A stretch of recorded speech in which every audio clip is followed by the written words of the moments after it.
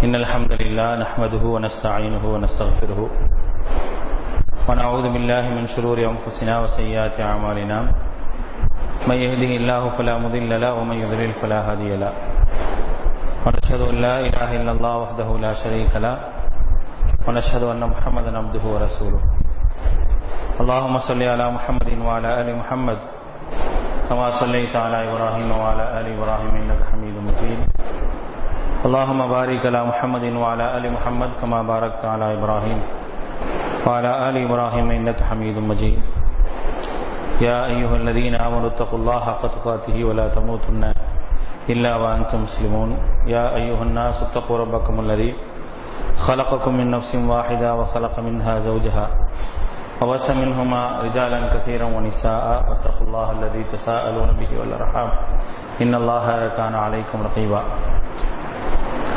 يا أيها الذين آمنوا اتقوا الله وقولوا قولا سديدا يصلح لكم أعمالكم ويغفر لكم ذنوبكم ومن يطع الله ورسوله فقد فاز فوزا عظيما أما بعد فأعوذ بالله من الشيطان الرجيم بسم الله الرحمن الرحيم إن الذين قالوا ربنا الله ثم استقاموا تتنزل عليهم الملائكة ألا تخافوا ولا تحزنوا وأبشروا بالجنة التي كنتم توعدون رب اشرح لي صدري ويسر لي أمري واحلل عقدة من لساني يفقهوا قولي. அன்பானவர்களே, இந்த வாராந்திர தர்பியா வகுப்பில் நம்மெல்லாம் ஒன்று கூடி இருக்கிறோம். நாம் பயிற்சி பெறுவதற்காக நம்முடைய செயல்பாடுகளுக்குரிய ஒரு பயிற்சி. நாம் எடுக்கக்கூடிய இந்த பயிற்சி என்பது இந்த உலகத்திலே நமக்கு நன்மை தரக்கூடியதாக இருக்கணும், நாளைக்கு மறுமையிலையும் நன்மை தரக்கூடியதாக இருக்கணும். அதுக்கு தான் தர்பியத்தை தரப்படுகின்றது. தர்பியத் என்பது எந்த அளவிற்கு நம்மை பக்குவப்படுத்தி இருக்கு அப்படின்றத பார்க்கணும். தர்பியத்தை எப்படி பக்குவப்படுத்துச்சு அப்படின்னு சொல்லி யாரை வச்சு பார்க்கணும் அப்படின்னா சஹாபாக்களை வச்சு தான் பார்க்கணும். எந்த அளவுக்கு அவங்க பக்குவமா இருந்தாங்க, எந்த அளவுக்கு தங்களை பக்குவப்படுத்திக் கொள்வதற்கான முயற்சிகளை எடுத்தாங்க என்பதையெல்லாம் நம்ம அவர்களுடைய வாழ்விலிருந்து தான் பார்க்கணும். நமக்கு எல்லா நிலைகளிலும் படிப்பினைக்குரிய ஒரு சமூகம் இருக்கு அப்படின்னா அவங்க தான், அந்த ஜமா தான் நமக்கு படிப்பினைக்குரிய ஜமாஅத். அதான் ஜமாஅத்து சஹாபா. அந்த ஜமா இல்லாம நம்ம கிடையாது. அந்த ஜமாஅத் எப்படிப்பட்ட ஒரு படிப்பினையை அல்லாஹ்வுடைய தூதர் மூலமாக பெற்றாங்களோ அந்த அடிப்படையில் நாம் செயல்பட வேண்டும் என்பதற்காகத்தான் இந்த கொள்கையை ஏற்றுக்கொண்டவர்களுக்கு அஹ்லுஸ் சுன்னா வல் ஜமாஅ அப்படின்னு சொல்லி சொல்லப்படும். நபிகள் நாயகம் ஸல்லல்லாஹு அலைஹி வஸல்லம் அவர்களுடைய வழிமுறை சுன்னா அப்படின்னா அல்லாஹ்வுடைய வழிமுறையும் சொல்லலாம், நபிகள் நாயகத்துடைய வழிமுறையும் சொல்லலாம். சுன்னா என்பதற்கு இரண்டு விதமான அர்த்தங்களும் உண்டு. வழிகாட்டுதல், வழிமுறை. அப்ப அல்லாஹ் சொல்லி இருக்கக்கூடிய வழிமுறையும் அதை ஏற்று நடந்த மக்களுக்கு எடுத்து சொன்ன நபிகள் நாயகம் ஸல்லல்லாஹு அலைஹி வஸல்லம் வழிமுறைதான் அஸ்-சுன்னா என்று சொல்லப்படக்கூடிய வார்த்தை. வல் ஜமாஅ அப்படின்னு சொன்னோம் அப்படின்னா ஜமாஅத், கூட்டமைப்பு அப்படின்னு அர்த்தம். இந்த ஜமாஅத்திற்கு சொந்தக்காரர்கள் யாருன்னா சஹாபாக்கள் தான். ஏன்னா ஒரு வழிகாட்டுதலை, ஒரு கட்டுப்படுதலை எப்படி தங்களுடைய வாழ்வில கடைபிடிக்கணும் அப்படின்றத மிக தெளிவாக செயல் வடிவம் மூலமாக காட்டியவங்க அவங்க தான். அவங்கள தவிர்த்து என்ன செய்ய முடியாதுங்க, வேற யாரையும் நம்ம எடுக்க முடியாது. சரி, அவங்களும் என்ன செஞ்சிருக்கிறாங்க, நிறைய பயிற்சி பெற்றிருக்கிறாங்க. அந்த பயிற்சி எல்லாம் எந்த அளவிற்கு அவங்களை பக்குவப்படுத்துச்சு அப்படின்னா அதான் இன்னைக்கு நமக்கும் தேவைப்படுது. அல்லாஹ்வுடைய அருளால நமக்கு நிறைய விஷயங்கள் தெரியலாம், நிறைய அறிவுகள் இருக்கலாம், நிறைய கல்வி ஞானங்கள் இருக்கலாம். ஆனா சஹாபாக்கள்கிட்ட இருந்த அந்த பக்குவமும் அறிவும் நம்மள்கிட்ட இருக்கான்னு யோசிக்கணும். எவ்வளவுதான் கல்விகளையும் ஞானங்களையும் பெற்றிருந்தாலும் அவர்கள் மார்க்க விஷயமாக ஒரு செய்திகளை சொல்லக்கூடிய நேரத்தில், மார்க்க விஷயமா ஒரு செய்தியை அணுகக்கூடிய நேரத்தில் மிக கவனமாக இருந்திருக்கிறாங்க அப்படின்றத நம்ம பார்க்க வேண்டியிருக்கு. ஒவ்வொரு செய்தியும் நபிகள் நாயகம் சொல்லும் பொழுது இன்று படிப்பது போலவே சஹாபாக்கள் படிச்சிருக்கிறாங்க. அதான் அவங்களுக்குள்ள ஒரு மிகப்பெரிய ஒரு விஷயம் என்னன்னா, ஒரு விஷயத்தை அல்லாஹ்வுடைய தூதர் சொன்னாங்க அப்படின்னா அது பழைய செய்தியாக இருந்தாலும் புதிய செய்தியாக இருந்தாலும் இன்று படிப்பது போல இன்றுதான் நான் இந்த மார்க்கத்தை ஏற்றுக்கொண்டேன், இன்னைக்கு சொல்லக்கூடிய செய்தியை நான் அந்த அடிப்படையில் எடுக்க வேண்டும் என்ற ஒரு நிலையில் அவங்க எடுத்திருக்கிறாங்க. அதுதான் அவர்களுடைய கல்விக்குரிய சிறப்பு, அவங்களுடைய பயிற்சிக்குரிய சிறப்பு.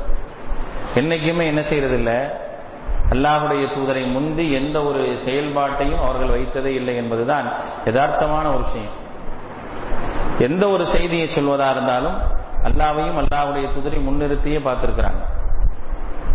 அது ஏற்கனவே அவர்களுக்கு தெரிந்த மிக பழமையான விஷயமா இருந்தா கூட இதில் நாம் என்ன படிப்பினை பெறுவது என்பது போன்ற ஒரு யோசனை தான் அவங்கள்ட்ட இருந்துச்சு. அதுதான் அவருடைய பயிற்சியினுடைய மிக முக்கியமான ஒரு அடிப்படை. இதான் நமக்கும் தேவை. நம்ம ஒரு பயிற்சி பெறுவது என்பது பெரிய விஷயமே இல்லை, அந்த பயிற்சியை எப்படி பயன்படுத்துறோம் அப்படின்றதுதான் மிக முக்கியமாக நம்ம பார்க்க வேண்டியது இருக்குது. நிறைய விஷயங்கள் நம்ம படிச்சிருக்கிறோம், நிறைய விஷயங்களை அறிந்திருக்கிறோம். எல்லாரும் ஏதோ ஒரு விதத்தில் ஏதாவது அறிவில் சிறப்பானவங்களாகத்தான் இருப்பாங்க. யாரும் குறைத்து மதிப்பிட முடியாது, குறைத்து மதிப்பிடக்கூடாது. இது மிக முக்கியமான. யாரையும் என்ன செய்யக்கூடாது, குறைத்து மதிப்பிடுவதற்கு மார்க்கம் அனுமதிக்கல. என்றைக்குமே மார்க்க அறிவினுடைய விஷயத்துல அபூபக்கர் உமரை தனிமைப்படுத்தி பார்த்தது கிடையாது, உமர் அபூபக்கரை தனிமைப்படுத்தி பார்த்தது கிடையாது. யாரையும் தனிமைப்படுத்தி பார்க்கக்கூடிய ஒரு சூழ்நிலைகள் இங்க இருந்ததே கிடையாது. அப்படி ஒரு சூழல் வந்தது என்று சொன்னால் அதை தடுக்கக்கூடிய ஒரு வேலையை தான் என்ன செஞ்சிருக்கிறாங்க, சஹாபாக்கள் பார்த்திருக்கிறாங்க. அங்கே பெரியவங்க சிறியவங்க என்ற பாகுபாடு என்பது சஹாபாக்கள் மத்தியில் இருந்ததே இல்லை. அப்படி இருப்பதற்கான ஒரு வாய்ப்பையும் ஏற்படுத்தியது கிடையாது. உமர் ரலியல்லாஹு அன்ஹுடைய சபை, அந்த சபை கூடியது என்று சொன்னால் அந்த சபையில அப்துல்லாஹ் இப்னு அப்பாஸ் இல்லாமல் உமர் ரலியல்லாஹு அன்ஹு அவர்கள் சபையை கூட்ட மாட்டாங்க. பல நேரங்களில் இஸ்லாத்துக்கு புதிதாக வந்தவர்கள் எல்லாம் சில விமர்சனங்களை வச்சாங்க. பெரியவர்கள் எல்லாம் கூடி இருக்கக்கூடிய சபையில ஒரு சிறிய வயதுடையவரை உட்கார வைத்திருக்கிறீர்களே அப்படின்ற மாதிரியான விஷயங்களை வைக்கும் போது கல்வியிலே மிகச்சிறந்தவரான ஒருவரை இந்த சபையில் அமர வைப்பதிலே நான் முக்கியத்துவம் கொடுப்பேன் என்பதை என்ன செஞ்சிருக்கிறாங்க, உமர் இப்னு கத்தாப் ரலியல்லாஹு அன்ஹு சொல்லியிருக்கிறாங்க. அந்த அளவுக்கு சஹாபாக்களுக்கு மத்தியிலான ஒரு நிலைகள் இருந்தது. அப்படிப்பட்ட ஒரு பயிற்சி என்பது அல்லாஹ்வுடைய தூதர் எடுத்தாங்க. அதனாலதான் பல நேரங்களில் ரசூலுல்லாஹ்ட்ட ஓடி வந்திருக்கிறாங்க, நபிகள் நாயகத்திட்ட ஓடி வந்து பல விஷயங்களை கேட்டிருக்கிறாங்க, பல விஷயங்களை பரிமாறி இருக்கிறாங்க. ஒவ்வொருவரும் வருகின்றார் என்று சொன்னால் அவருக்கு தேவையான நசீஹத்தை அல்லாஹ்வுடைய தூதர் செஞ்சிருக்கிறாங்க. ஒருத்தருக்கு உணவு கொடுக்க சொல்லியிருப்பாங்க, ஒருத்தருக்கு சலாம் சொல்ல சொல்லியிருப்பாங்க, ஒருத்தருக்கு நல்ல வார்த்தையை பேசுன்னு சொல்லியிருப்பாங்க, ஒருத்தர்கிட்ட கோபப்படாதன்னு சொல்லியிருப்பாங்க. இப்படியான விஷயங்களை ஓடி கேட்டிருக்கிறாங்க. ஓடி கேட்டு இருக்கக்கூடிய அளவுக்கான ஒரு பக்குவம் என்பது அவங்கள்ட்ட இருந்துச்சு. அதுதான் இந்த மார்க்கத்தில் தேவை. நான் மார்க்கத்தை எந்த ரீதியில எப்படி கற்றுக்கொள்கின்றேன் என்பதல்ல விஷயம், எந்தெந்த ரூபங்களில் எல்லாம் நான் மார்க்கத்தை கத்துக்கிறேன்றதுல விஷயம், யார்கிட்ட கத்துக்கிறேன்றதும் விஷயம் இல்லை. ஆனால் கற்றுக்கொண்டதை நான் எப்படி பயன்படுத்துகிறேன் என்பதுதான் ரொம்ப முக்கியம். அதுல நம்ம சரியா இருக்கிறோமா, கற்றுக்கொண்ட விஷயங்களை செயல்படுத்துவதிலும் கற்றுக்கொள்வதிலும் சரியான ஒரு நடைமுறை உள்ளவர்களாக நம்ம இருக்கிறோமா அப்படின்றதான் பார்க்கணும். சந்தர்ப்பங்களுக்கு தகுந்தவாறு நாம் சில விஷயங்களை படிக்கலாம், கேட்டுக்கொள்ளலாம். இதுதான் தர்பியத்தில் மிக முக்கியமாக இருந்த ஒரு பண்பு. என்னன்னா, சந்தர்ப்பத்திற்கு தகுந்தவாறு நபிகள் நாயகம் ஸல்லல்லாஹு அலைஹி வஸல்லம் அவர்கள் சில உபதேசங்களை சொல்லுவாங்க, சில அடிப்படைகளை சொல்லுவாங்க. அந்த அடிப்படைகள் அன்றைக்கு அந்த சபையில் தேவைப்படக்கூடியதாக இருந்திருக்கும். அப்படிப்பட்ட ஒரு தர்பியாக்கள் தான் அங்கே வழங்கப்பட்டிருக்கின்றது. சம்பந்தமே இல்லாம திடீர்னு உட்கார்ந்து இருக்கக்கூடிய நேரத்தில் ரசூலுல்லாஹ் சொல்லுவாங்க, மல் கீபா அப்படின்னு கேட்பாங்க. கீபத்னா என்ன தெரியுமா, புறம்னா என்ன தெரியுமா அப்படின்னு கேட்பாங்க. கேட்கறதுக்கான காரணம் என்ன, திடீர்னு புறம் என்று சொன்னால் என்னன்னு ஏன் கேட்கணும். அடுத்து கேட்பாங்க, யார் வீரன், வீரன் என்றால் யார், ஒரு கேள்வி சபையில் வைப்பாங்க. இந்த மாதிரியான ஒரு கேள்வி அங்கே வைக்கப்படுது அப்படின்னா அங்கே ஏதாவது ஒரு நிகழ்வு அவர்களை அறியாமல் நடந்திருக்கலாம், ஒரு தவறான நடவடிக்கைகள் ஏற்படுவதற்கான வாய்ப்பு அங்கே வந்திருக்கலாம். அப்படிப்பட்ட நேரத்தில் அதை களைவதற்காக நபிகள் நாயகம் ஸல்லல்லாஹு அலைஹி வஸல்லம் கடைபிடித்த முறைதான் தன்னுடைய தோழர்களோடு அமர்ந்திருக்கும் போது நடத்தக்கூடிய ஒரு பயிற்சி. என்னைக்குமே ஒரு குறையை சொல்லும் பொழுது ஒரு மனிதனிடத்தில் குறை இருக்கின்றது என்று சொன்னால் அந்த மனிதனுடைய குறையை தீர்ப்பதற்கு என்ன செஞ்சிருக்கிறாங்க, நேரடியாக அந்த மனிதரை அணுகி இருக்கக்கூடிய ஒரு நிலை இருந்தது. ஒரு சில நேரங்களிலே பொதுவாக ஒரு சபையில் அழைத்து எல்லோரும் இந்த குறையிலிருந்து வெளியே வர வேண்டும் என்பதற்காக சொல்லக்கூடியவர்களாகவும் இருந்திருக்கிறாங்க. ஒரு சில நேரங்கள்ல ஒருத்தர் தவறு செய்கிறார் அப்படின்னா நேரடியா அவரை குறித்தே சொல்லி இருக்கிறாங்க. ஆனா என்னைக்குமே என்னை குறிச்சு நீங்க சொல்லிட்டீங்களே அப்படின்ற ஒரு சிந்தனை சஹாபாக்கள்கிட்ட வந்ததில்லை. அதான் நபி தோழர்கள். ஒரு சிந்தனை கூட வந்தது கிடையாது. ஒரு முறை மக்சூமியா குலத்தை சார்ந்த ஒரு பெண்மணி திருடி விடுகின்றார். திருடனா என்ன செய்யணும்? என்னங்க செய்யணும்? கையை வெட்டணும். மக்சூமியா என்பது உயர்ந்த குலம். மக்சூமியா குலத்தை சார்ந்த மக்கள் உசாமாவை அணுகுகின்றார்கள். உசாமா யாரு? ரசூலுல்லாஹ்வுடைய வளர்ப்பு மகனுடைய மகன். ஏன் உசாமாவை அணுகுனாங்க தெரியுமா? ஒருத்தரை சொல்லாதீங்க, 2 பேர் சொல்லணும். ரசூலுல்லாஹ்வை உசாமாவுக்கு ரொம்ப பிடிக்கும். கிட்டத்தட்ட பேரனுடைய அந்தஸ்து. பேரனாக முடியாது, மகனாகவும் முடியாது. ஏன்னா அல்லாஹ் சொல்லிட்டா வளர்ப்பு பிள்ளை உங்களுடைய பிள்ளை இல்லை அப்படின்னு சொல்லிட்டான். அந்த அடிப்படையில் பேரனாக முடியாது. ஆனால் அந்த அளவுக்கு அந்தஸ்துல வச்சிருந்தாங்க, ரொம்ப பாசமாக பார்த்திருந்தாங்க. அப்ப அவரை அனுப்புறாங்க. அவரும் நபிகள் நாயகத்தில் பேசுறார். இந்த மாதிரி உயர்ந்த குலத்தை சார்ந்தவங்க, அவங்கள போய் நம்ம என்ன செய்யணும்? வெட்டணும் அப்படின்னா அந்த சமூகத்திற்கே ஒரு அசிங்கமா இருக்குமே அப்படின்ற மாதிரி பேசுறாங்க. பேசுற நேரத்தில் பேசினவர் யாரு? தனக்கு ரொம்ப நெருக்கமானவர். உடனே மக்களுக்கு நபிகள் நாயகம் அழைப்பு கொடுக்குறாங்க. எல்லாரும் வாங்க அப்படின்னு. உடனே வந்துருவாங்க. எந்த வேலையா இருந்தாலும் விட்டுட்டு வந்துருவாங்க. ஜும்மால இருந்து இஷா வரைக்கும் அனௌன்ஸ் பண்ணாலும் 15 பேர் தான். அப்படித்தானே? வாரம் நடந்தாலும் இவ்வளவுதான் கெப்பாசிட்டி. ஏதோ ஒரு வாரம் எல்லாரும் உட்காரணும், அவ்வளவுதான். இப்படிதான் நம்ம இருக்கிறோம். நம்ம எங்க கல்வியை கத்துக்க? ஒரு வாரம் வரும்போது தொடர்ச்சியாக வர வேண்டிய ஒரு அவசியத்தை யார் உணர்ந்திருக்கிறார்? மார்க்கத்தினுடைய விஷயத்துல, கல்வியினுடைய விஷயத்துல இப்படித்தான் இருக்கிறோம். கற்றுக்கொள்ள வேண்டும் என்பதற்காக நேரங்களை ஒதுக்குவது என்பது நம்மகிட்ட ரொம்ப கம்மி. ஒரு நேரத்தில் ஒரு தொழுகைக்கு பிறகு ஒரு அரை மணி நேரம் யாருனாலையும் ஒதுக்க முடியாத அளவுக்கு தான் இன்னைக்கு இருந்துட்டு இருக்கிறாங்க. அவங்களுக்கு வேலை இல்லாமலாம் கிடையாது. சஹாபாக்கள் வேலை இல்லாமல் இருந்தாங்களா? இன்னைக்கு ஒருத்தர் கடைக்கு போலனாலும் அவருக்கு சம்பளம் கிடைச்சது. கடைக்கு போனா அவருடைய கடையுடைய வேலை நடக்கும். ஆனா அவங்களுக்கு போனாதான் சாப்பாடு. போனாதான் என்னதுங்க? சாப்பாடு. அதான் சஹாபாக்கள். போனால்தான் உணவு என்ற நிலையில் தான் பெரும்பாலும் இருந்தாங்க. நான் கேட்கிறேன், பணக்கார சஹாபாக்கள் சொல்லி எத்தனை பேர் இருந்தாங்க? பிரசித்தியா சொல்லப்படுற ஒரு பேர் என்னங்க? பணக்காரனா யார சொல்லுவாங்க? உஸ்மான் வேற, அப்துல் ரஹ்மான் இப்னு அவ்ஃப் வேற. இந்த மாதிரி சில பேர்கள் தான். எல்லாருமே வசதியானவங்க கிடையாது. அதுல பல பேர் திண்ணையிலே கிடப்பாங்க. பல பேர் பள்ளிவாசல் திண்ணையிலே இருந்திருக்கிறாங்க. சாப்பிட்டும் சாப்பிடாமலும், பசித்தும் பசிக்காமலும், தண்ணீர் இருந்தும் இல்லாமலும் பல பேர் திண்ணையிலே தங்களுடைய வாழ்க்கையை கழிச்சிருக்கிறாங்க. ஒரு அழைப்பு கொடுத்தால் உடனே வருவாங்க. இந்த மாதிரியான விளம்பரங்கள் எல்லாம் கிடையாது, அறிவிப்புகள் எல்லாம் கிடையாது. இன்னைக்கு வாட்ஸ்அப்ல இருக்கிற எல்லா குரூப்லையும் போட்டாலும் அவ்வளவுதான். அப்படித்தானே? வாட்ஸ்அப்ல நிறைய குரூப் வச்சிருப்போம். அந்த குரூப்ல போடுறோம். இந்த குரூப், இந்த தர்பியா நடக்கு, ஜாக் நியூஸ்ல வந்தாச்சு, ஜாக் எக்மோர்ல வந்தாச்சு. அடுத்து என்னது? தனியாவும் போட்டுட்டாங்க. போட்ட ஒரு 100 பேர் பார்த்துருப்பாங்களா இல்லையா? பார்த்துருப்பாங்களா இல்லையா ஜி? எக்மோர் குரூப்ல எத்தனை பேர் இருக்கீங்க ஜி? எத்தனை பேர் இருப்பீங்க? ஒரு 100 பேர் இருக்க மாட்டீங்க? 100 பேருக்கு தெரியும். அதில் பாதி கூட வரல.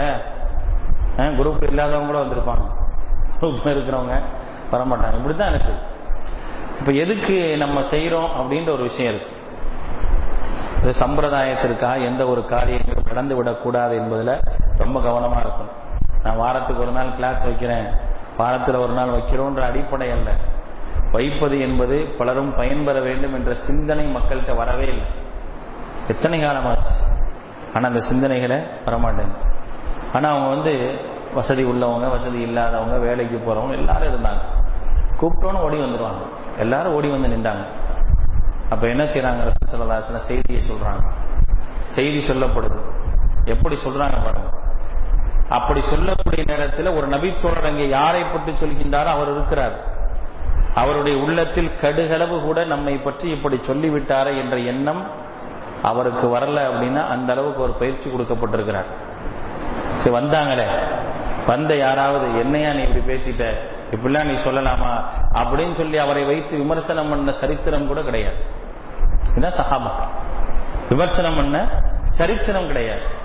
இதோ இங்க நிற்கிறார் இந்த உசாமா, இப்படிதான் சொல்றாங்க. இதோ இங்க நிற்கக்கூடிய இந்த உசாமா இருக்கின்றார, ஒரு உயர்ந்த கூட பெண்மணிக்கு சிபாரிசுக்காக வந்தார். தனக்கு பிடிச்சவர் தான், எல்லாத்தையும் கூப்பிட்டு உசாமாவை சொல்றாங்க. உசாமா நின்றாரை தவிர என்னை ஏன் சொல்லாட்ட தனிப்பட்ட முறையிலும் கேட்கல, பொதுவாக அந்த சபையிலும் கேட்கல. நான் தவறு செஞ்சிருக்கேன், இந்த தவறை என்னை போல் வேறு யாரும் இதற்கு பிறகு செய்துவிடக்கூடாது என்பதற்காக நபிகள் நாயகம் என்னை பக்குவப்படுத்துகின்றார்கள் என்ற ஒரு சிந்தனை தான் உசாமாவிற்கு அங்க இருந்துச்சு. சரி, வந்தவங்க என்ன யோசிச்சாங்க? வந்திருந்தாங்களா இல்லையா? வந்தவங்க யோசித்தது என்ன? இதை போன்ற ஒரு தவறை வேறு யாரும் செய்துவிடக்கூடாது என்பதற்காகத்தான் குறிப்பிட்ட ஒரு நபரை குறிப்பிட்டு சொல்லக்கூடிய ஒரு நிலைக்கு நபிகள் நாயகம் வந்திருக்கிறாங்க. தனக்கு நெருக்கமானவராக இருந்தாலும் அவரை கூட விட்டு வைக்கவில்லை என்ற ஒரு சிந்தனை அவங்களுக்கு வந்துச்சு. அப்படிப்பட்ட ஒரு பயிற்சி சஹாபாக்களிடத்தில் இருந்துச்சு. எல்லாவற்றையும் எடுத்துக்கொள்ளக்கூடியவர்களாக இருந்தாங்க. அப்படிப்பட்ட ஒரு பயிற்சி எடுக்க வேண்டிய ஒரு அவசியத்தில் நம்ம இருக்கிறோம். நாம் ஒரு விஷயத்தை கற்றுக்கொள்கின்றோம், மார்க்க செய்திகளை கற்றுக்கொள்கின்றோம் என்றால் இந்த அடிப்படையில் பயிற்சி எடுக்கணும். நிறைய விஷயங்கள் நம்ம படிக்க வேண்டியிருக்கு. நாம் கற்றுக்கொண்டதெல்லாம் மிக சொற்பமானது. நான் ஜும்மாவிலே குறிப்பிட்டது போல அல்லாஹ் நமக்கு கொடுத்திருக்கக்கூடிய கல்வி என்பது மிக மிக சொற்பமானது, மிக மிக சொற்பமானது. வமா ஊதீதும் மினல் இல்மி இல்லா கலீலாங்கிறான் அல்லாஹ். உங்களுக்கு கொடுக்கப்பட்ட ஞானம் இருக்கின்றது ரொம்ப கம்மி, அவ்வளவுதான். அந்த ஞானம் தான் உங்களிடத்தில் இருக்கு. நான்லாம் பெரிய ஞானி அல்ல, பெரிய மார்க்க அறிஞன் அல்ல, மார்க்கத்தை தெரிந்தவன் யாருமே கிடையாது. எல்லாரும் எல்லா நேரங்களிலும் படிக்க வேண்டிய, கற்றுக்கொள்ள வேண்டிய ஒரு அவசியத்தில் இருக்கிறோம்.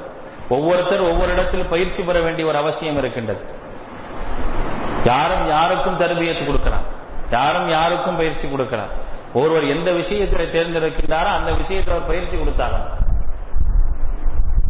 நீங்கள் என்னிடத்தில் படித்தால் நான் உங்களிடத்தில் படிக்க வேண்டும், அப்படிப்பட்ட ஒரு நிலைதான் இருக்கணும்.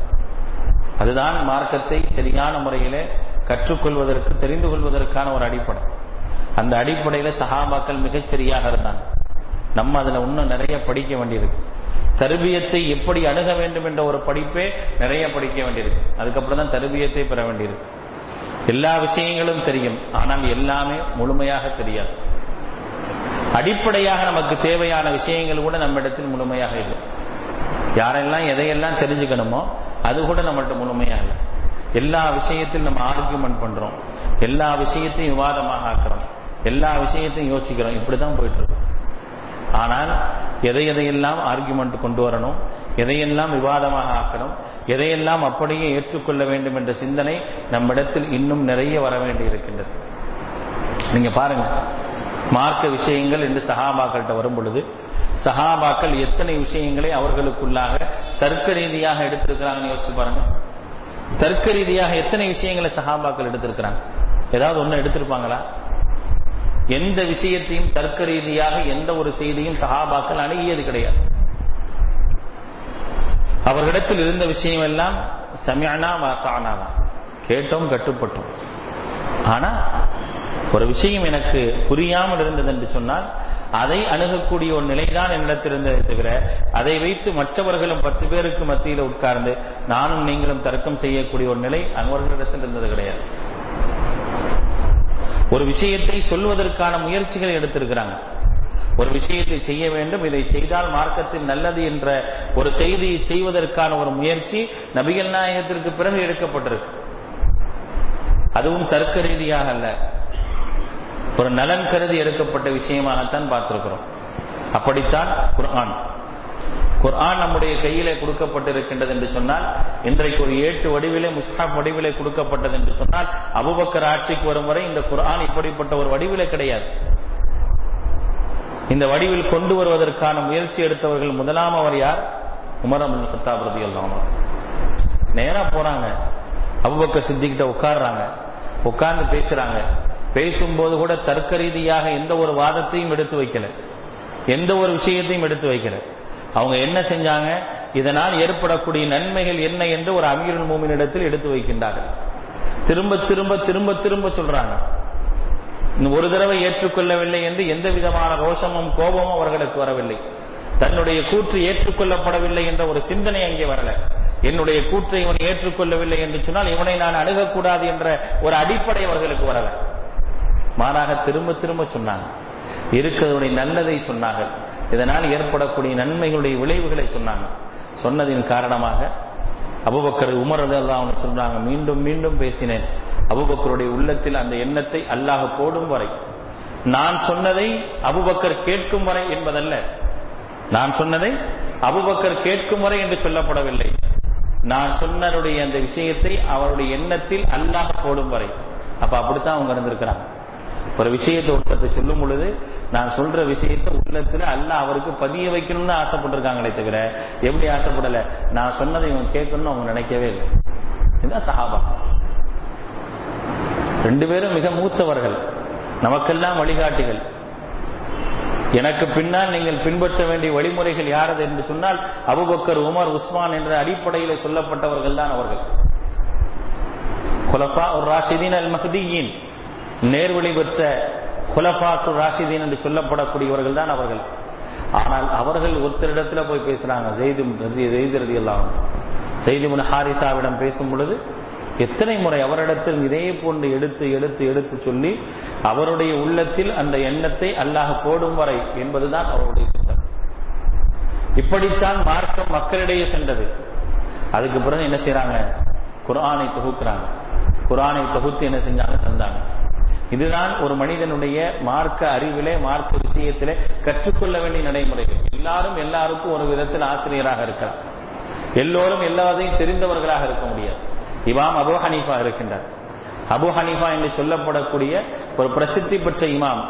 அவரை பற்றி அவருடைய மாணவர்கள் சொல்லும்போது சொல்வார்கள், எங்களுடைய தந்தை நாங்கள் அறிந்த அளவிற்கு கூட அறியக்கூடிய ஒரு வாய்ப்பு அவருக்கு கிடைக்கவில்லை. ஆனால் அறிந்ததை வைத்து எவ்வளவு தூரம் அவரோட இருக்கும் போது எந்த விஷயத்தை அறிந்தார்களோ அந்த விஷயத்தை சரிபார்க்கக்கூடிய அளவிற்கான ஒரு நிலையை உருவாக்கிவிட்டுதான் இமாம் அபூ ஹனீஃபா போனாங்க. என்னுடைய மாணவர்கள் நான் சொன்ன விஷயங்கள் சரியா தவறா என்பதை சரியான முறையில் அணுகிக் கொள்ள வேண்டும் என்ற சிந்தனையோடு தான் அவர்களை விட்டு சென்றார்கள். அப்படித்தான் அதற்கு பின்ன வந்தவர்களும் இருந்தார்கள். இப்ப நம்ம அப்படித்தான் இருக்கணும். மார்க்க விஷயங்களை கற்றுக்கொள்கின்றோம் என்று சொன்னால் இல்மு என்ற ஒரு அடிப்படை இருக்கின்றதே, இல்மு என்ற ஒரு அடிப்படை மிக அழகான ஒரு விஷயம். இல்மு இருந்தால்தான் அமல் இருக்கும், கல்வி இருந்தால்தான் செயல் இருக்கும். அதனாலதான் பல இடங்கள் அல்லாஹ் ரப்பல் ஆலமீன் இன் குன்தும் தஅமலூன் தஅலமூன் என்று மாறி மாறி சொல்கின்றார். நீங்கள் அறிந்தீர்கள் என்றால், நீங்கள் செய்தீர்கள் என்றால், இரண்டையும் அல்லாஹ் ரப்பல் ஆலமீன் சொல்லி காட்டுகின்றார். அறிதல் என்பது இருந்தால்தான் செயல்பாடுகள் என்று இருக்கும். ஆனால் அந்த அறிதலை தெரிந்து கொள்ளக்கூடிய மனிதன் எப்படி இருக்க வேண்டும், பக்குவம் உள்ளவனாக இருக்கும். அறிதலை அதிகமாக தெரிந்து கொள்ளக்கூடியவனாக இருக்க வேண்டுமே தவிர எனக்கு தான் எல்லாம் தெரியுன்ற ஒரு சிந்தனை வந்தது என்று சொன்னால் எந்த ஒரு பயிற்சியும் நாம் பெற முடியாது, எந்த ஒரு கல்வியும் நாம் கற்றுக்கொள்ள முடியாது. நாம் எதை வைத்திருக்கின்றோமோ அதை தாண்டி நம்மால் செல்லவே முடியாது. அதுக்கான ஒரு நிலைக்கு நம்ம வந்திருக்கிறோமா அப்படின்னாதான் நம்ம எல்லா விஷயத்தையும் மார்க்க பயிற்சியாக எடுக்க முடியும். முதல்ல அந்த பக்குவத்துக்கு எல்லாரும் வரணும், அந்த சிந்தனைக்கு எல்லாரும் வரணும். அப்படி வந்த நிறைய விஷயங்கள் நம்ம கத்துக்கலாம். அப்பொழுதுதான் நம்முடைய உள்ளங்களை அல்லாஹ் விசாலப்படுத்துவான். என்றைக்கு அந்த சிந்தனை வருகின்றதோ அப்பொழுதுதான் அப்துல்லா இப்னு அப்பாஸ் ரலியல்லாஹு அன்ஹுடைய உள்ளம் விசாலமாக்கப்பட்டது. அபூ ஹுரைராவுடைய சிந்தனை விசாலமாக்கப்பட்டது. அபூ ஹுரைரா ஒரு குறுகிய காலத்தில் கிட்டத்தட்ட லட்ச ஹதீசுகளை அவர் நமக்கெல்லாம் சொல்லி இருக்கின்றார் என்று சொன்னால் அந்த அபூ ஹுரைராவுடைய சிந்தனை அது. பல நேரங்களில் சொல்லப்படுற விஷயத்தை மறந்துடுவார், மறந்த நேரத்தில் ஓடுறார் ரசூலுல்லாஹ் அல்லாஹ்வுடைய தூதரை எல்லாம் சில நேரங்களில் மறந்து போகுது. அப்ப நபிகள் நாயகம் அள்ளி கொடுத்து உன்னுடைய உள்ளத்தோடு சேர்த்து வைத்துக் கொள்றாங்க. அதுக்கு பிறகு எதுவுமே மறக்கல அப்படிங்கிற அப்துல்லாஹ் இப்னு அப்பாஸ் இடத்தில் துண்டை விரித்து கல்வியை அள்ளி போட்டார்கள். அதுக்கு பிறகுதான் அவர்கள் கல்வி ஞானம் அதிகம் பெற்றவர்களாக ஆனாங்க. ஆக இப்படிப்பட்ட ஒரு உள்ளத்தை அல்லாஹ் நமக்கு தர வேண்டும். எல்லா விதமான கல்விகளையும் கற்றுக்கொள்ளக்கூடிய, அல்லாஹ்வினுடைய கல்வியை அதிகமாக கற்றுக்கொள்ளக்கூடிய ஒரு சிந்தனை என்பது நம்மிடத்தில் இருக்கணும். அந்த சிந்தனை ஒரு காலம் நம்மை தவறான வழிக்கு கொண்டு சென்று விடக்கூடாது. நான் அதிகமாக அறிந்தவன், என்னை விட மார்க்கம் அறிந்தவன் யாருமே இல்லை என்ற ஒரு சிந்தனை யாரிடத்தில் வருகின்றதோ அவர்களெல்லாம் நஷ்டத்திற்குரியவர்கள். அந்த சிந்தனை ஷைத்தானுக்கு வந்த நாள் தான் அவன் நஷ்டமடைந்தான். அந்த சிந்தனை ஷைத்தானுக்கு வந்த நாள் தான் அவன் நஷ்டமடைந்தான். மிகப்பெரிய ஒரு அந்தஸ்தில் வைக்கப்பட்டவனுக்கு ஒரு தவறான ஒரு சிந்தனை, உடனே அவன் பரிகசிக்கப்பட்டான், மக்களால் விரட்டப்பட்டான், இழிவுபடுத்தப்பட்டான். இருக்கும் வரை, மறுமை நாள் வரை கீழானவனாகத்தான் பார்க்கப்படுகின்றான்.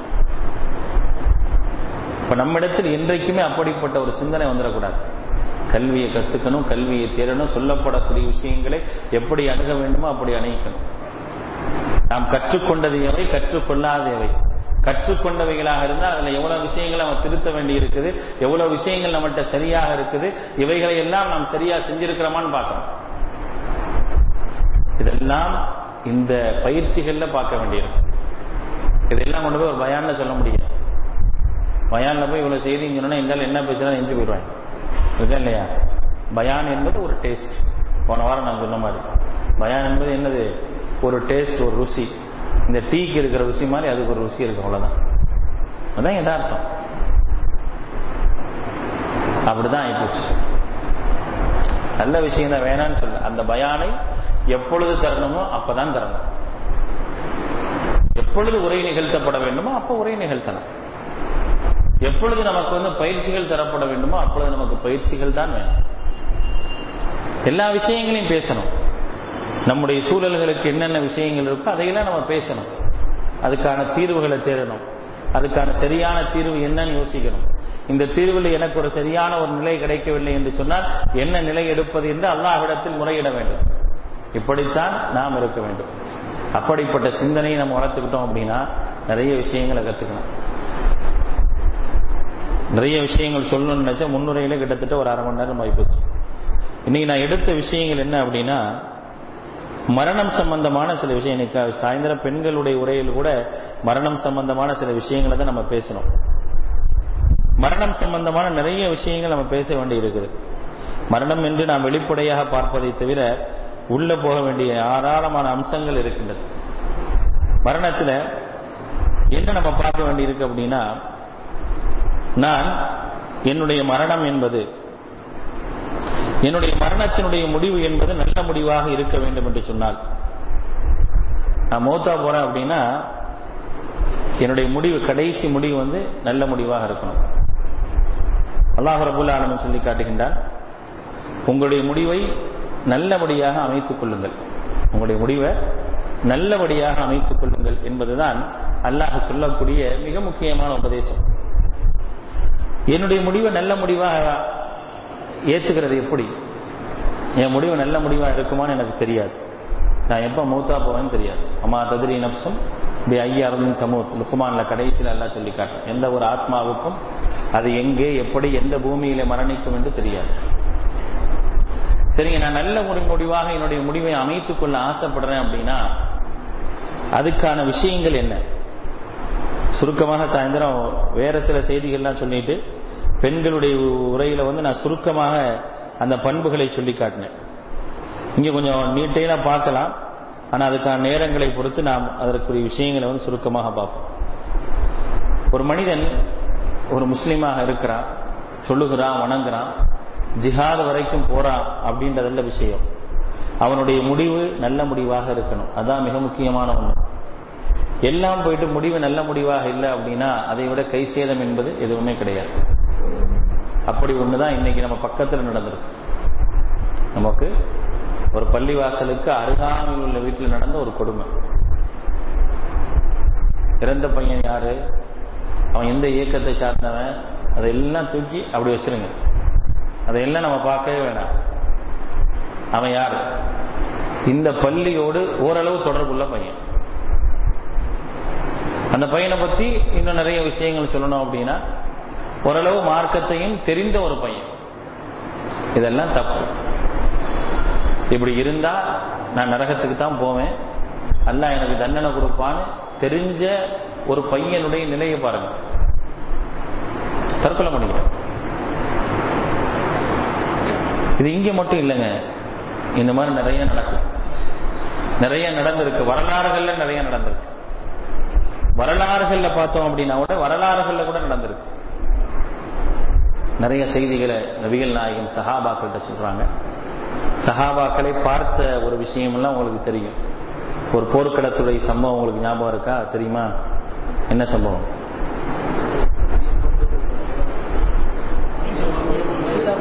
வீரமாக போர் செய்கிறார் நபி ஸல்லல்லாஹு அலைஹி வஸல்லம். சஹாபாக்கள் இவர் சொர்க்கத்துக்கு போவார்னு நினைக்கிறாங்க.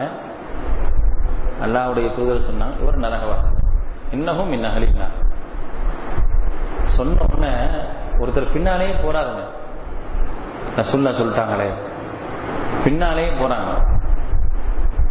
அந்த போர்ல மிகப்பெரிய ஒரு காயம் ஏற்பட்டு அந்த காயத்தை தாங்கிக் கொள்ள முடியாம எந்த வாள்ல சண்டை போட்டிருந்தாரோ அந்த வாளை குத்தி, அந்த வாளை தலைகீழ குத்திட்டு என்ன செய்யறாரு, அப்படியே மேல பாஞ்சிடுறாரு. மேல அப்படியே பாஞ்சிடுறாரு. பாஞ்சு என்ன செய்யறாரு, அவருடைய வாழ்க்கையை முடிச்சுக்கிறார். முடிஞ்சு போச்சு. அப்ப நபிகள் நாயகம் ஸல்லல்லாஹு அலைஹி வஸல்லம் அவர்கள் ஏன் அதை சொன்னாங்க அப்படின்றது தெரிஞ்சு போச்சு. ஏன் இவனை நரகவாதி என்று சொன்னார்கள் என்பதை மிக தெளிவாக அவங்க புரிஞ்சுக்கிட்டாங்க. இப்ப அதுதான் நம்ம பார்க்கணும். அப்ப அந்த சஹாபியை பொறுத்தவரை அந்த நேரத்தில் அவர் அதற்கு முன்னால் வரை ஒரு நபித்தோழராகத்தான் பார்க்கப்பட்டார். அவருக்கு தெரியாதா ஒரு மனிதன் தற்கொலை செய்து கொள்வது என்பது தவறான ஒன்று என்று அவருக்கு தெரியாதா? தெரியத்தான் செய்யும். அந்த நேரத்தில் ஷைத்தான் அவரிடத்தில் விளையாண்டான். அவ்வளவுதான். ஷைத்தானை பொறுத்த வரைக்கும் என்ன நினைக்கிறான், ஷைத்தான் நினைக்கக்கூடிய ஒரே ஒரு விஷயம், எவனும் சொர்க்கத்துக்கு போயிடக்கூடாது, யாரும் சொர்க்கத்துக்கு போய்விடக் கூடாது என்பதுதான் ஷைத்தானுடைய எண்ணம். அந்த எண்ணத்துக்கு யாரை வேண்டுமானாலும் என்ன செய்வான், பலிகடாக்கும். அந்த எண்ணத்துக்கு யாரை வேண்டுமானாலும் பலிகடாக்குவதற்கான முயற்சியை செய்வான். நபியையே வழிகெடுக்க முயற்சி செய்தவன் தான் அவன். ஒரு நபியையே பாவம் செய்ய வைத்தவன் தான் அவன். அதனால நல்லவர்கள் சோனம் சென்று விடக்கூடாது என்பதில் மிக கவனமாக இருக்கக்கூடியவன் தான் ஷைத்தான். அவனுடைய அடிச்சுவடுவதற்கு ஒரு நாளும் ஆளாகி விடக்கூடாது.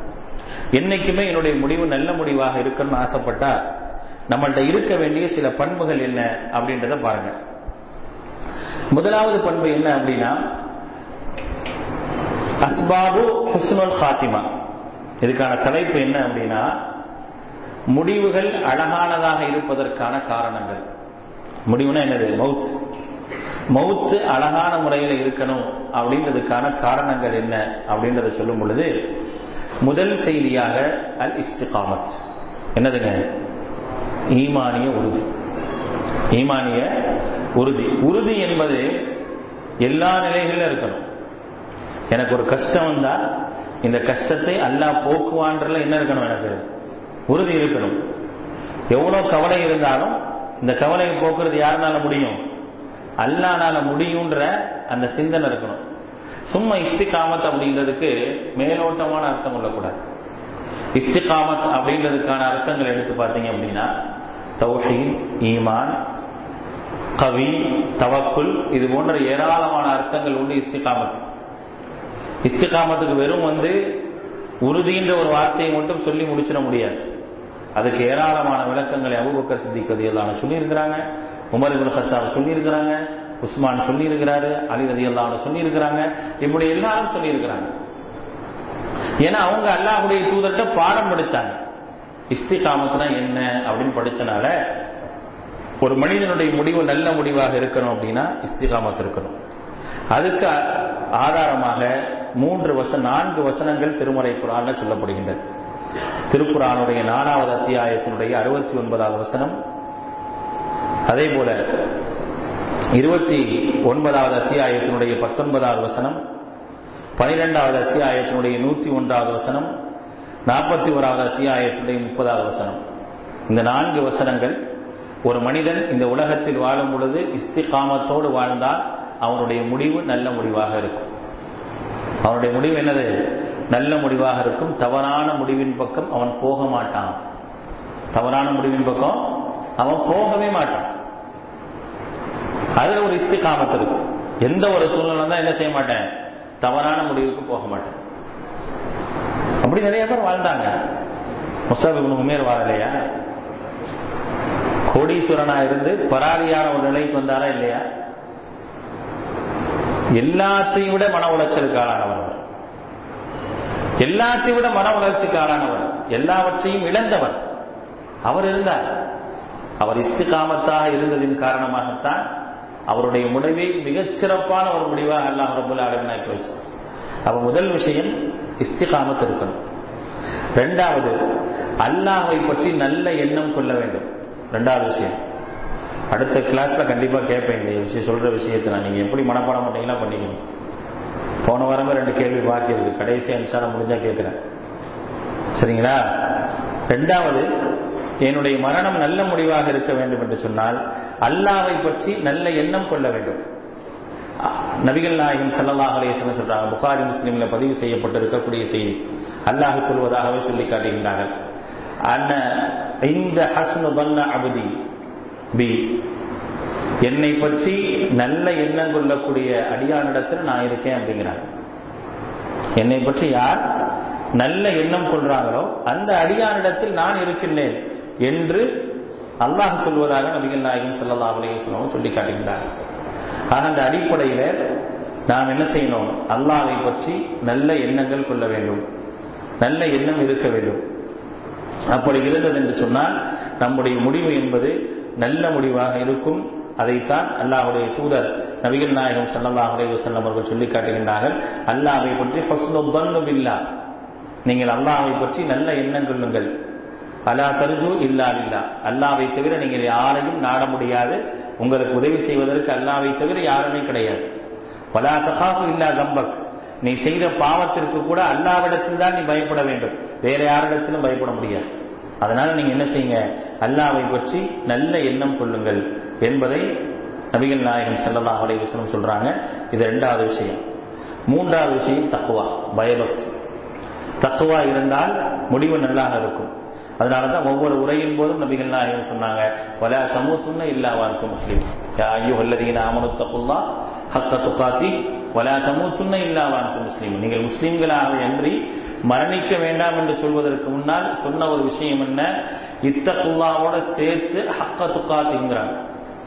உன்னுடைய தக்குவா உண்மையா இருக்கணும். அஞ்ச வேண்டிய முறைப்படி அஞ்சுங்கள் அப்படின்னு தர்ஜுமான போட்டு வச்சிருப்பாங்க, பாத்துறீங்கன்னா இல்லையா?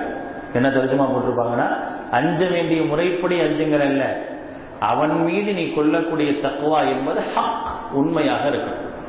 எப்படி இருக்கணும்? உண்மையாக இருக்க வேண்டும். அதுதான் ரொம்ப முக்கியம்.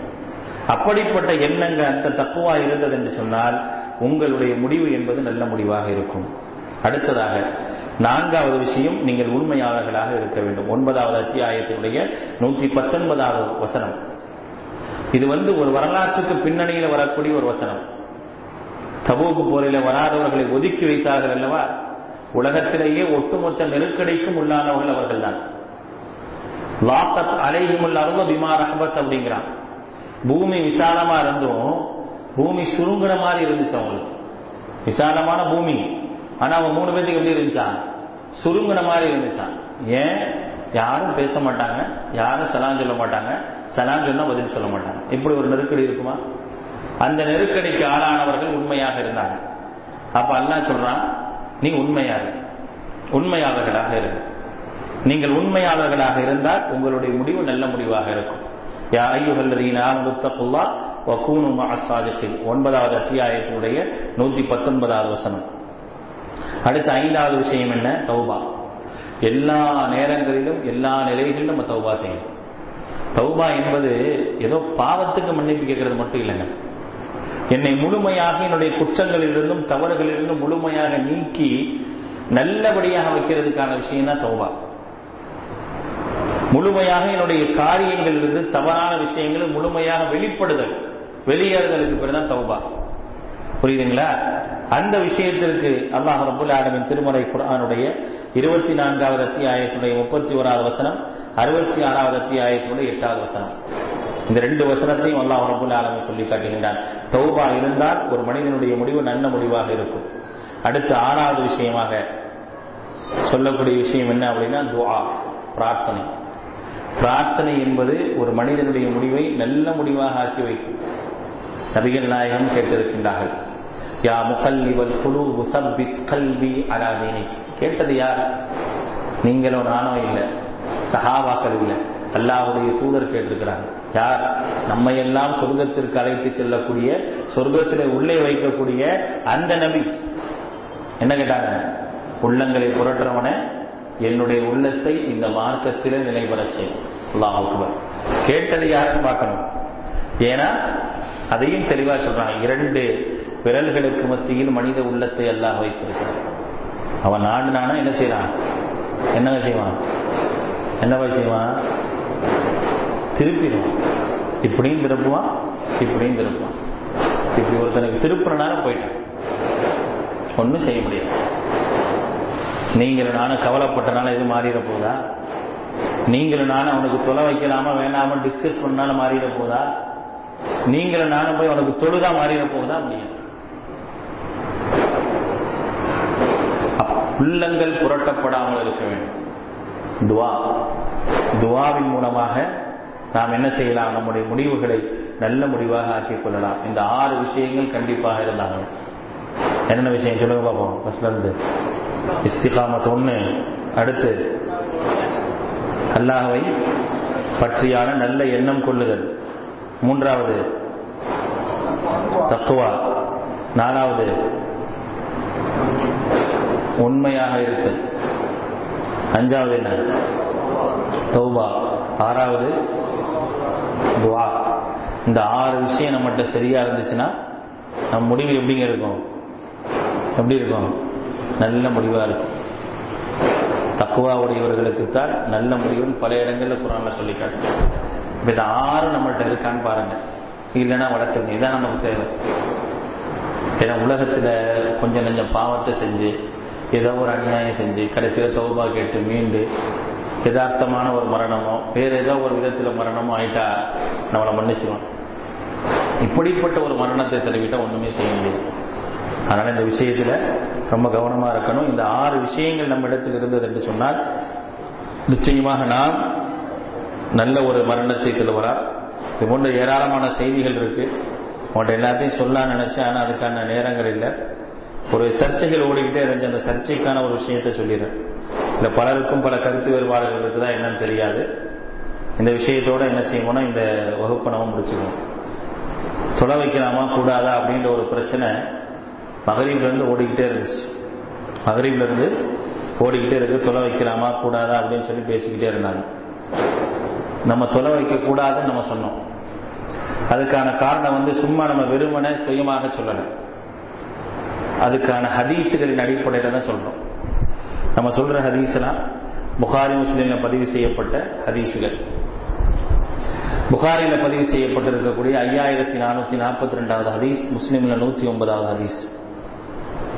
நபிகள் நாயகம் சொன்னார்கள், மன் தரத்தா மின் ஜபலின் ஃபகத்தல நஃப்ஸஹு, யார் ஒருவர் மலை மீது ஏறி நின்று அந்த மலையிலிருந்து குதித்து தன்னைத்தானே மாய்த்துக் கொள்கின்றானோ, வஹுவ ஃபீ நாரின் ஜஹன்னம், அவன் நரகத்தில் இருப்பான். யதரத்தா ஃபீஹி ஹாலிதம் முகல்லிதம் ஃபீஹா அபதா. அல்லாஹ் அக்பர். அபதன்ற வார்த்தை எல்லா இடத்துக்கும் அல்லாஹ்வுடைய தூதர் நிரந்தர நரகம் இருக்கா இல்லையா, என்றென்றும் இருப்பார்கள் என்பதற்கான ஒரு அரபி வார்த்தை தான் என்னங்க? அபதன். குர்ஆன்ல வருதா இல்லையா? ஹாலிதீன ஃபீஹா அபதா. பெரும்பாலும் அல்லாஹ் சொர்க்கவாசிகளுக்கு தான் அதை பயன்படுத்துறான். சில இடங்கள்ல மட்டும்தான் நரகவாசிகளுக்கு பயன்படுத்துறான். இப்ப நபிகள் நாயகம் சொல்றாங்க, ஹாலிதன் முஹல்லதன் ஃபீஹா அபதா. அந்த நரகத்தில் நிரந்தரமாக எப்படி அவன் தற்கொலை செய்து கொண்டானோ அதே போன்று தற்கொலை செய்து கொண்டே இருப்பான். மலை மீது ஏறி குதித்து தற்கொலை செய்து கொண்டே இருப்பான் என்பதை நபிகள் நாயகம் ஸல்லல்லாஹு அலைஹி வஸல்லம் சொல்லி காட்டுகின்றார்கள். இது 1வது செய்தி. அடுத்ததாக புகாரியில் 5707வது ஹதீஸாகவும் முஸ்லிமில் 110வது ஹதீஸாகவும் பதிவு செய்யப்பட்டிருக்கின்றது. மன் கத்தல நஃப்ஸஹு பிஷைஇன் மினத் துன்யா, இந்த உலகத்திலே ஏதாவது ஒரு காரணத்திற்காக ஒரு மனிதன் தற்கொலை செய்து கொண்டால், உஸ்ஸிப பிஹி யௌமல் கியாமா, மறுமை நாளிலே அவன் நரகத்தில் போடப்பட்டு வேதனை செய்யப்படுவான். நபிகள் நாயகம் ஸல்லல்லாஹு அலைஹி வஸல்லம் சொல்றாங்க. ஜுந்த் பின் அப்துல்லாஹ் ரலியல்லாஹு அன்ஹு அறிவிக்கக்கூடிய செய்தி, கான ஃபீமன் கான கபலக்கும் ரஜுல், உங்களுக்கு முன்னால் ஒரு மனிதர் இருந்தார். அவருக்கு ஒரு காயம் ஏற்பட்டுருச்சு. அவருக்கு ஒரு காயம் ஏற்பட்டு அவரை தாங்கிக் கொள்ளவே முடியல. ஒரு கத்தி எடுத்தார். கத்தி எடுத்து ஃபஹஸ்ஸ பிஹா யதஹு, அவருடைய கையை அப்படியே அறுத்துக்கிட்டார். அவருடைய கையை அறுத்துக்கிட்டார். ஃபமா ரகஅ அத்தமு ஹத்தா மாத், அவர் ரத்தத்தை என்ன செய்யற, தடுக்கவனா இல்லை. எது வரைக்கும்? மௌத்தா போற வரைக்கும் கையை அறுத்துட்டு அப்படியே நிற்கிறார். அடுத்து மௌத்தா போயிட்டார். கால அல்லாஹு தஆலா, அல்லாஹு தஆலா சொல்றான், நபிகள் நாயகம் சொல்றாங்க, அல்லாஹ் சொல்றான், பாதிர்னி அப்தி பி நஃப்ஸி, என்னுடைய அடியான் அவனுடைய வாழ்வை முடித்துக் கொண்டான். ஹர்ரம்து அலைஹில் ஜன்னா, அவனுக்கு சொர்க்கத்தை நான் என்ன செஞ்சிட்டேன், ஹராமாக்கிட்டேன் அப்படின்னு சொல்லக்கூடிய செய்தி புகாரியிலும் 3776வது ஹதீஸாக பதிவு செய்யப்பட்டிருக்கு. சரி, ரைட். இவர் தற்கொலை செஞ்சுக்கிட்டா நரகம், நிரந்தர நரகம்னு ஆகிப்போச்சு. தொலை வைக்கலாமா அப்படின்ற ஒரு பிரச்சனை. பலருக்கும் பல கருத்து இருக்கலாம். அவர் தான் சிறுக்கு வைக்காம இருந்தால் ஒருவேளை மன்னிக்கலாமே அப்படின்ற யோசனையெல்லாம் வரலாம். கத்ரு நஃப்ஸ் என்பது குஃப்ருடைய காரியம். ஒருத்தரை நம்ம கொள்றதும் நம்மளே நம்மளை கொண்டுக்கிறதும் என்ன காரியங்க? குஃப்ர். கித்தாலுல் முஸ்லிமி குஃப்ருன்னாங்களா இல்லையா? சிபாபுல் முஸ்லிமி ஃபிஸ்குல் வ கித்தாலுஹு குஃப்ருன்னாங்க நபிகள் நாயகம். ஒரு முஸ்லிமை திட்டுவது பாவம், அவனை கொள்றது என்னது? குஃப்ர். வமன் யக்துல் முஃமின முத்தஅம்மிதன் ஃபஜஸாஉஹு ஜஹன்னம காலிதன் ஃபீஹா, ஒரு இறை நம்பிக்கையாளனை வேண்டுமென்று எவன் கொள்கின்றானோ அவன் நிரந்தர நரகத்திற்குரியவனாக இருந்தான் என்பதை அல்லாஹ் ரப்பல் ஆலமீன் திருமறை குர்ஆன்ல சொல்லி காட்டுறான். அப்ப கொலை என்பது குஃப்ர்ல கொண்டு போய் சேர்க்கும். அது கொலையாக இருந்தாலும் சரி, தற்கொலையாக இருந்தாலும் அது குஃப்ர் தான். ஷிர்க்கை விட பெருசா இல்லையா குஃப்ர்? சொல்லுங்க. ஷிர்க்கை விட குஃப்ர் பெருசா சின்னதா? சொல்லுங்க பாரு. சின்னதா? சுப்ஹானல்லாஹ். குஃப்ர் பெருசு இல்லையா? ஷிர்க் பெருசா குஃப்ர் பெருசா? சுப்ஹானல்லாஹில் மலிக்குல் குத்தூஸ். குஃப்ருக்கு ஷிர்க்கு வித்தியாசம் என்ன சொல்லுங்க? ஷிர்க் இறைவனுக்கு நிகராக ஒருத்தரை சேர்த்துக்கிறது, இறைவன் இல்லைன்னு மறுக்கிறதா? குஃப்ருன்றது என்னது? இறைவனை மறுப்பது. இப்ப எது பெருசு? குஃப்ர் பெருசா ஷிர்க் பெருசா? குஃப்ர் தான் பெருசு. குஃப்ர் என்பது மிகப்பெரிய விஷயம். ஷிர்க் என்பது அது நிரந்தர நரகத்துக்குரிய விஷயம் தான். குஃப்ரை விட ஷிர்க்கு தண்டனை கம்மி தான். சரிங்களா? குஃப்ரை விட ஷிர்க்குக்கு தண்டனை கம்மி தான். ஆனா ரெண்டு பேருக்கு நரகம் தான், நிரந்தர நரகம் தான். ஆனா குஃப்ர் சாதாரண விஷயம் இல்லை. இறைவனுக்கு இணை வைப்பது என்பதும் இறைவனை நிராகரிப்பதும் வேற வேற விஷயம். சரிங்களா? குஃப்ர் என்ற ஒன்று இறைவனுடைய அதிகாரத்தை ஒரு மனிதன் கையில் எடுப்பது என்பது குஃப்ருடைய காரியம். ஏன் ஒரு பெருமையை அல்லாஹ்வுக்கு ரொம்ப பெருசா கண்டிக்கிறான்? ஏன் கண்டிக்கிறான் சொல்லுங்க? ஏன்னா அது அவனுக்குரியது, என்னுடைய கீழே அடங்குறான். அந்த விஷயத்தை நீ எடுத்து அப்படின்னு என்னால பொறுக்க முடியாது. அப்படித்தானே? அப்ப ஒருத்தன் ஒரு உயிரை எடுப்பது என்பது யாருடைய வேலை? அல்லாஹ்வுடைய வேலை. அதுக்குன்னு என்ன செஞ்சிருக்கிறேன்? நான் எல்லா செட்டப்பும் பண்ணி வச்சிருக்கேன். அந்த அதிகாரத்தில் நான் தலையிட்டேன்னா நான் யாரு? என்னை அந்த அந்தஸ்து கொண்டு போயிட்டேன்னா இல்லையா? இறை அந்தஸ்துக்கு கொண்டு போறது என்பது குஃப்ருடைய காரியம். என்னைக்குமே குஃப்ர் பெருசு. அப்ப அந்த அடிப்படையில் நபிகள் நாயகம் ஸல்லல்லாஹு அலைஹி வஸல்லம் அவர்கள்ட்ட வருது. வந்த நேரத்தில் என்ன செய்யறாங்க? நபிகள் நாயகம் வந்த உடனே தொலை வைக்கல, தொலை வைக்காம போயிடுறாங்க. இப்ப இதை வச்சு என்ன செய்யலாம்னா, ரசூலுல்லாஹ் சொல்லுகிற சஹாபாக்கள் தொழுதாங்க அப்படின்றதுக்கு நேரடியான எந்த ஒரு ஹதீஸும் கிடையாது. நேரடியான எந்த ஒரு ஹதீஸும் கிடையாது. சரி, உலமாக்கள் என்ன சொல்றாங்க, மார்க்க அறிஞர்கள் என்ன சொல்றாங்க அப்படின்னு வரும் பொழுது பல ஃபத்வாக்கள் இருக்கு. அதுல ஒரு ஃபத்வாவை பாருங்க. முதல்ல அந்த ஹதீஸை பார்த்துரும். முஸ்லீம்ல வரக்கூடிய 978வது ஹதீஸ். உத்தியன் நபி ஸல்லல்லாஹு அலைஹி வஸல்லம் பிரஜுலின், ஒரு மனிதனுடைய ஜனாசா நபிகள் நாயகத்திலும் கொண்டு வரப்பட்டது. கத்தர நப்சஹு பி மஷாகசின், கத்தியை வைத்து அவர் தற்கொலை செய்து கொண்டார். ஃபலம் யுஸல்லி அலைஹி, அவருக்கு என்ன செய்யல, கத்தின்றதை விட அந்த அம்பு இருக்கா இல்லையா, அம்பை வச்சு என்ன செய்யறாரு, குத்தி தற்கொலை பண்ணிக்கிறாரு. ஃபலம் யுஸல்லி அலைஹி, அவருக்கு என்ன செய்யல, ரசூலுல்லாஹ் சொல்ல வைக்கல. இப்ப என்ன சொல்றாங்க, பல கருத்துக்கள் இருந்தாலும் மதுஹப் ரீதியான கருத்துக்கள் வேற. சில மதுஹபுகள்ல அவுசாயின்னு சொல்லக்கூடிய ஒரு மதுஹப் இருக்கு, ஹனஃபி மதுஹப் இருக்கு, ஷாஃபி மதுஹப் இருக்கு. இதுலாம் தொழுதா தப்பு இல்லை, தொழுதுக்கலாம் அப்படின்னு சொல்றாங்க. ஃபயஸுன்னு லி அஹ்லில் இல்மி, கல்வியாளர்களுடைய வழிமுறை என்ன அப்படின்னா, கல்வியாளர்களுடைய வழிமுறை வல் ஃபதுலு சிறப்பு என்ன அப்படின்னா தர்க்கு ஸலாத்தி அலல் முன்தஹிரி தஅஸ்ஸுயன் பின் நபி ஸல்லல்லாஹு அலைஹி வஸல்லம்.